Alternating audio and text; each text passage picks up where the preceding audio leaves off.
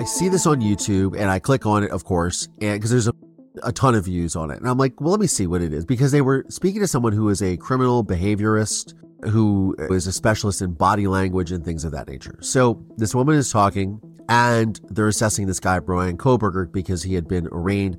Apparently this guy drove all the way to Pennsylvania, I guess where he's from, during the holidays, and there's been body camera footage of him getting pulled over for speeding with his father and yada. Testimony continued today in the most notorious criminal trial in Richland County history. Dr. John Boyle is accused of killing his wife Noreen and burying her body in the basement of his new home in Erie, Pennsylvania. The 12-year-old son finally took the stand. As I heard a scream, I heard a thud. It was about this loud. We, the jury, find the defendant guilty. When I was 12 years old, my testimony sent my father to prison for murdering my mother. This podcast serves as a type of therapy and reconciliation for myself, and it is my hope that it helps anyone who has experienced deception, betrayal, and dark trauma. I'm Collier Landry, and this is Moving Past Murder. Hey movers, welcome back to another episode of Moving Past Murder. I'm your host, Collier Landry, and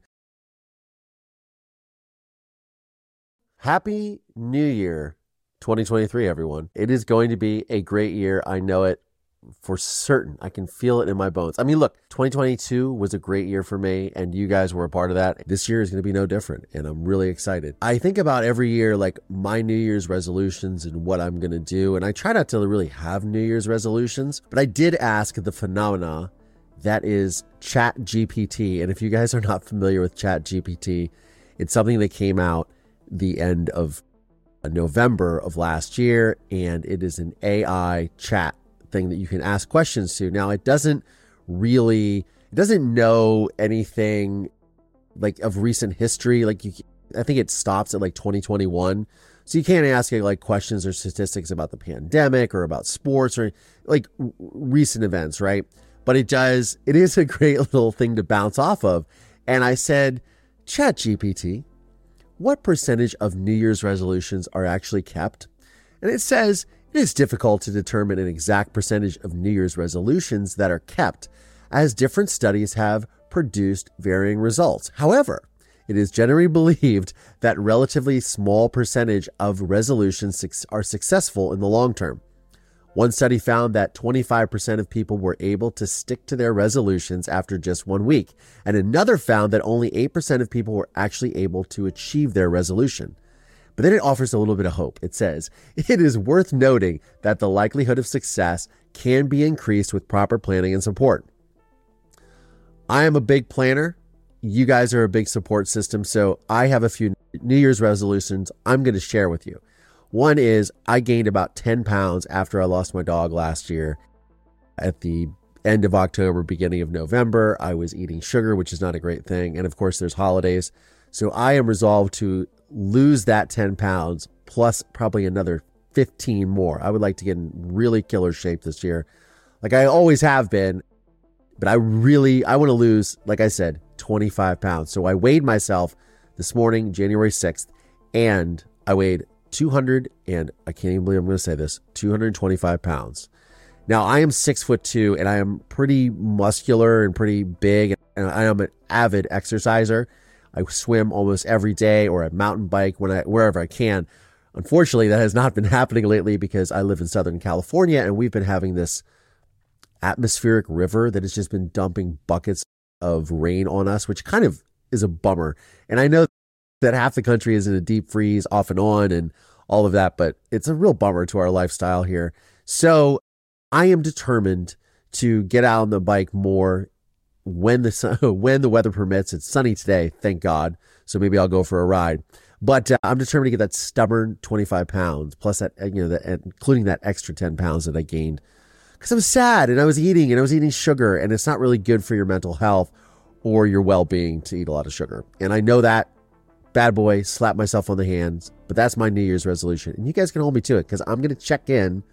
I don't know if I'm going to do it every week, but with my weight loss goals over the next several months, if not the entire year. I want to lose it like in the next 4 months. I want to, I'm a guy. We are fortunate enough to be able to lose weight fairly quickly, but we'll see what happens. The second thing that I really want to do this year, and it's just really dependent upon how the podcast goes, is I want to have more episodes of the podcast come out. I'd love to release 2 a week if I could. We'll see what happens with that. That is one of my goals this year. Also to grow my support system in Patreon, which helps support this program. Also to really be able to engage with more mental health people, more people in society and mental health. I know that a lot of this podcast was started on the foundation of true crime because, look, I made my film A Murder in Mansfield. I am a true crime survivor, and I share things like my father's letters and my personal story. And I want to share more of my personal story on how I came to even make that movie, what my life was like in California, why I'm even here in the first place doing this podcast. But I also want to engage with people that I think are very interesting to me. And look, I've had a ton of guests on this program. I'm saying like all the guests I've had are fantastic, but I want to sort of start to get away from so much true crime that as a true crime survivor, I definitely want to engage more on the mental health of all of it. And that is going to kind of segue into my topic today. So I was on a TikTok live a couple of days ago. Now, every week I do Instagram lives at 11 a.m. Pacific, 2 p.m. Eastern, every single week to engage with you guys. And I've started going on TikTok recently. I have a large TikTok following, but I've started doing lives on TikTok more. And I'm probably going to do those every week as well, right after the Instagram ones. And that's one of my goals, is to do that this year as well. But somebody brought up something that was really interesting to me. And they said, what do you think of this Bryan Kohberger, the Idaho murders? And to be honest with you, I don't know very much about them at all. And I, as someone who has been a victim and who got into sort of the true crime space, and this last year, 2022, the podcast grew so much, and I went to things like CrimeCon, and I met fellow survivors like Tara Newell, Kara Robinson Chamberlain, Lee Corbin, Sarah Turney, obviously, Lenora Claire, a bunch of advocates, unfortunately mostly female, because that is sort of unfortunately how crime is perpetrated a lot of times. But I met a lot of people in that world. And I also met a lot of people that have true crime podcasts or shows. And I started really seeing the effects of true crime on survivors and on people whose stories are exploited. And so I just really don't get into true crime just because I think it's sort of a space that is I feel like, and I've talked about it a lot on this program, I feel the obsession with true crime is not ultimately a very healthy thing, at least not for me. I can't speak for other people, but I feel like when you're constantly thinking about murders and violence and toxic behaviors of other individuals all the time, it really is not great for your mental health. I know I feel bad about looking at it, and I'm going to get into that. So somebody asked me about these Idaho murders, this guy, Bryan Kohberger, who I believe that's his name, and what I thought of them. Well, my initial reaction was, I think it's horrible. There's murder. 4 innocent college students were murdered, and that is terrible. That is terrible for them. That is terrible for their families, their friends, their community, the school as a whole, the university. So I always approach these things with a victims first mentality. And even though I read my father's letters on this podcast to share with you guys what psychopathy looks like, what narcissism looks like, I type into YouTube because I was like, you know what, let me educate myself about this. So because people were sharing with me different things on that particular live, and they were saying, this happened and they found this evidence and they did this. And then some people chimed in. They said, look, no, that's not true. The only thing they found was this DNA evidence here and this. And I know that there's been a bunch of updates. It's January 6th. There's been a bunch of updates since a few days ago when I was engaged in this conversation, which was January 3rd. So I understand that there's updates, but I go onto YouTube and I'm like, let me just look at this. And the first thing that pops up is this thing on, I believe it's the Fox News Nation. I see this on YouTube and I click on it, of course, and because there's a ton of views on it. And I'm like, well, let me see what it is, because they were speaking to someone who is a criminal behaviorist, who is a specialist in body language and things of that nature. So this woman is talking And they're assessing this guy, Brian Kohberger, because he had been arraigned. Apparently, this guy drove all the way to Pennsylvania, I guess where he's from, during the holidays. And there's been body camera footage of him getting pulled over for speeding with his father. And I'm probably telling you guys this, you already know. He was extradited back to face these charges. Now, this woman is assessing his behavior and his mannerisms. And there's very limited footage of this. A lot of them are photographs, really. But she says something to the effect of he was walking, people were filming him, and he was walking in handcuffs in his jumpsuit, orange jumpsuit or red jumpsuit. And she says, look at him. He's very solemn after talking to the judge. So that tells you something. And I'm like, hold on. Anyone that goes to court doesn't like being in court. It sucks. And you're always solemn. Then she starts talking about his mannerisms of blinking his eyes and biting his lip in the courtroom, supposedly is what he was doing. And then that shows he's having anxiety and therefore he must be guilty. That's what she was alleging. And look, I am not here to debate this guy's guilt or innocence. I know that there's evidences come out against this guy. I was talking about it with somebody yesterday. They said, oh, there's all this evidence. But what I am concerned about is somebody on a news program saying he killed someone. Because to me, we live in a country where you have a right to a fair and speedy trial, right? And I think what I'm getting into, and this is something that I'm actually going to discuss with a guest of mine next week named Dr. Danielle Slakoff. I met her on Twitter engaging in a true crime conversation about advocacy and victims, and she is a specialist in true crime and media. I'm very excited for you guys to hear that conversation next week. But one of the things is, when I think about this, is there is so much conjecture, speculation. And I had interviewed a couple of months ago for another podcast, which is coming out this year, called Survivor Squad, that I do with Tara Newell, who you guys know from Dirty John. She's been on this program many times.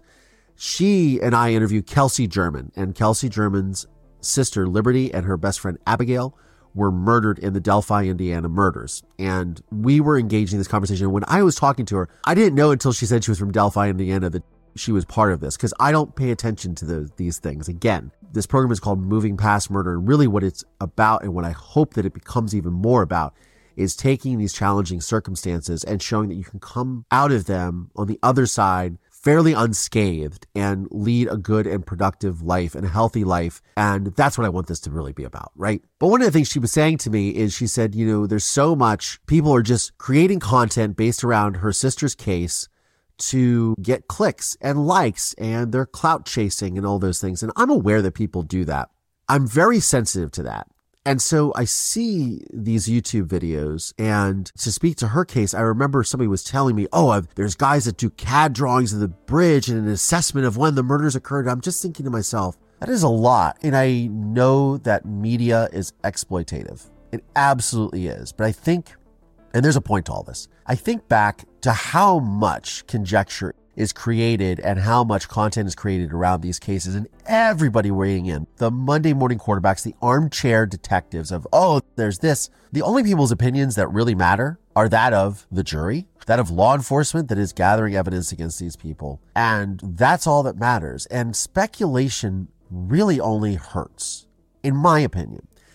And I think back to what would have happened if this all, and I know that people did speculate and have all these ideas around my father's case, but there was no internet. There was no TikTok. There was no YouTube, right? At that time. I shudder to think what would have come out at that time if those things were actually a reality at that point in time. And because it seems like everybody has an opinion, and I'm not doing this to excoriate or put anyone down for doing it. Look, we're all going to talk about things. That's just human nature. But when people are trying to seal cases and seal evidence so the public doesn't have access to this, the speculation just becomes polarizing, like everything has these days. If you don't believe me on this, then you're wrong, and you don't like this person, then you're wrong, and you're bad, and cancel you. And it's really unfortunate, because all of this ever does is hurt the victims, the survivors of the crime, the actual people that are affected by it in law enforcement. And also, look, I don't know if Brian Kohberger is innocent or guilty. We will see how it all plays out. But also, if you're putting someone on trial in the court of public opinion, as often happens, and I remember the O.J. Simpson trial, and it was dragged out for so long. It was, I believe the trial was almost a year. It was happening when I was a senior or junior in high school, senior year. Yeah, I guess so. Yeah, junior year, something like that. And I just remember all the speculation around that. And look, I grew up in Ohio. I can't even imagine what it was like living in Los Angeles at that time where it was all going on. And I understand that media does this. And there was another unfortunate thing that was very traumatic that happened in the sports world this week where a safety for the Buffalo Bills named Damar Hamlin literally collapsed after tackling a member of the Cincinnati Bengals on Monday Night Football. And he had to be resuscitated on the field. There was CPR. They canceled the game. The game is now, I think, been permanently postponed as far as I know. And I just remember all the outpouring of people like, oh my God. And his charity like was trying to raise $2,500 and ended up raising like $5 or $6. I have no idea what it's up to. It was like $5 or $6 million or something, which is incredible. Like that's amazing that people rallied behind that. As someone who's a sports fan, I would also see everyone weighing in on every topic, all this, and we're going to talk about this. And it's like, my God, a man almost died on a football field. And apparently, as of today, they've taken his breathing tube out and he's okay and he's responsive and now he's talking. And that's amazing because, I believe that he was dead for a moment on that football field. And because of the excellent work of the on-field staff and the training staff, and there was medical doctors there, and they saved this man's life, which is incredible. And thank God. But yeah, he's shown a lot of improvement. But I just see like everyone jumping into the feeding frenzy. And I understand that's part of media. I think it particularly hits home for me more so when it's true crime related, because I, as a victim, as a survivor of a victim and someone who fought for and advocated for my mother at such a young age to even lead to my father's arrest, my heart goes out to these people because their lives are just being exploited. And I've talked to people about this on this program before, but I see this, but it's like a feeding frenzy with these Idaho murders. And I think when I'm thinking about New Year's resolutions and I'm thinking about mental health and all that, maybe just take a break is what I'm saying. Maybe take a little bit of a break from being so obsessed with these things, because at the end of the day, we're talking about murder and crime. And these are things that I feel they are toxic. Murder is a bad thing. And victims, families going through pain and tragedy is a bad thing. I mean, I just think about when I was in college, and I don't remember anything like this happening where I went to school, which is Ohio University, go Bobcats. But I do remember what it was like to be in a college community and to have something like this happen. Everyone's going to feel unsafe. And even when I was talking to Kelsey a few months ago, her town of Delphi, Indiana was something like 3,000 people. And she was saying, much like I would say that my community, Mansfield, was like, where, you knew your neighbors and you guys interacted and, hey, you want to come over, borrow a cup of sugar? Yeah, the back door's unlocked. No problem. Go right in. And they were living in fear until their suspect was apprehended over 5 years later. And just the conjecture that just goes on with all of this, the speculation, everything, maybe it's just time to take a little bit of pause. And so back to what I was saying about this behavioral specialist, because she's assessing this and then she starts using language like, well, he killed them, he murdered them because he was part of this group and this incel or something like that, which means they're people that are angry young males that aren't having sex and all this. And I don't know what this guy was into. There's a lot of people that are into a lot of shit that I don't understand. That would be one of them. Her rhetoric was very much like, he's guilty. And it's one thing to have private conversations, private people having these things.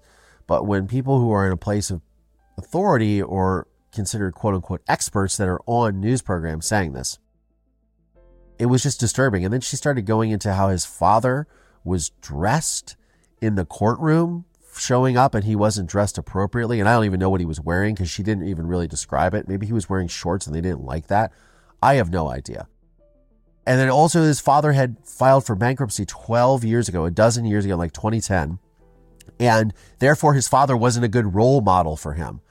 I don't know what someone going into bankruptcy has to do with someone murdering students. I have no idea what that connection is. I'm not an expert in that field. But the way that it's almost like this sort of grabbing for straws type stuff that I find it really poisonous. And this is not to say that this is just Fox. Then I click over to a video on CNN, and it's the same thing. It's the same rhetoric. Everyone is judging this guy. And I'm not saying the guy's guilty or innocent. I have no idea, because you know what? I know for a fact one thing for certain. I was not there. I have no idea. What I do know is what it is like to have this sort of speculation and this sort of dialogue. Oh, why did they do this and that and blah, blah, blah, and fear mongering and all of these things that surround cases like this. Like, as someone who's been through all of this, I share letters on this program of my father speculating and raising and going on radio programs, which I have more tapes of that I'll be sharing in the next few weeks, couple months into this year, of my father, speculating and raising questions about my mother and saying my mother was involved in all this criminal activity and that's really what caused her murder. I mean, it's utterly fanciful, but it's very interesting to me, but it's also hurtful. And I think about when there's all this speculation that goes out around these cases, that when I think of New Year's resolutions, I think that maybe we could all resolve to be better people for things that don't really involve us or don't really concern us. It's one thing to have an opinion, but when I see these people constantly commenting on it and YouTube video after YouTube video, it's like some people just need to take a moment, take a step back and say, what if this was my life? And I know a lot of true crime fans indulge in the fantasy of solving murders and wanting to be involved and catch the killer in the case, and that spawns so many groups. And I've been made aware of this in my last year of sort of speaking to a lot of people that are in the true crime world, that there are people that have organizations that are finding facts and looking for cases and gonna go ahead and we're gonna be the ones to catch this guy. We're gonna do this. I mean, I watched a documentary a year ago now called Don't F with Cats. And in that documentary, what I found terrifying was not only the fact that the guy was a complete psychopath, and that was really scary to me. And I watched it. I had no idea what it was about, by the way. But then what was even more terrifying is the fact that there were so many people that were able to access information to help apprehend this guy, which was a great thing, by the way. But I thought, wow, my God, they were on all these chat boards and everything. And I don't know what the answer is. I'm not here to give an answer. I'm here to just maybe say, for the sake of everyone's mental health and well-being, that we shouldn't be thinking about this stuff all the time. I don't know. That could be a great New Year's resolution. I don't know. That could be a great New Year's resolution. I don't know, but who am I to judge what other people are doing? Anyways, it is a free society, but just saying, as a sort of aside, when you're thinking about these types of things, maybe consider that other people's feelings are in place, because all of the victims that are involved in this situation are, even the students at the university are now going to have to move on with their lives and hopefully come to a sort of peace and understanding that they're going to be okay. And I mean, look, I still have nightmares about my father murdering my mother. I shared on last week's episode that I had a nightmare that I thought he was coming into my room 2 days before I recorded the episode. That is some stuff, that is trauma, really does stay with you. And there's a book that everybody keeps telling me to read, which I am going to finally read. It is called The Body Keeps the Score. I'm going to check into that because I'm finding that, oh yeah, there's a lot of things that I don't know. And I've done some recent interviews with other friends of mine and listeners, audience members that have gone through trauma of murder and things like that. And we're discussing these same things, these same issues of how they heal and what their process has been moving forward, moving past their trauma. So it's going to be some great conversations that you guys can look forward to here in 2023. I am so excited. Also, I am going to get the 23andMe test. I swear to God, I'm going to do it this year because I want to find out more about my family that I don't really know. But look, at the end of the day, I'm resolving to be a better person this year, to really just get myself into top-notch shape, and also to really give you guys the top-notch quality content that is heartfelt, that is sincere, that is authentic to who I am and what I stand for and what I have been through in my life. And hopefully that will resonate with you guys, because I feel like it is. I really do. And you know what? I hope that I can win some awards, because for those of you that voted for me for the Signal Award, I will know on January 10th whether I won or not. Fingers crossed that this program is a winner. I would be so excited. So on that note, Happy New Year 2023. May you all have a healthy and prosperous New Year. I'm Collier Landry, and this is Moving Past Murder. Thanks, y'all. This podcast is made possible by support from listeners just like you. Please subscribe via Apple Podcasts, Spotify, Audible. Find us on YouTube, youtube.com/Collier Landry. The film A Murder in Mansfield is available on Investigation Discovery, Discovery Plus, and Amazon Prime Video.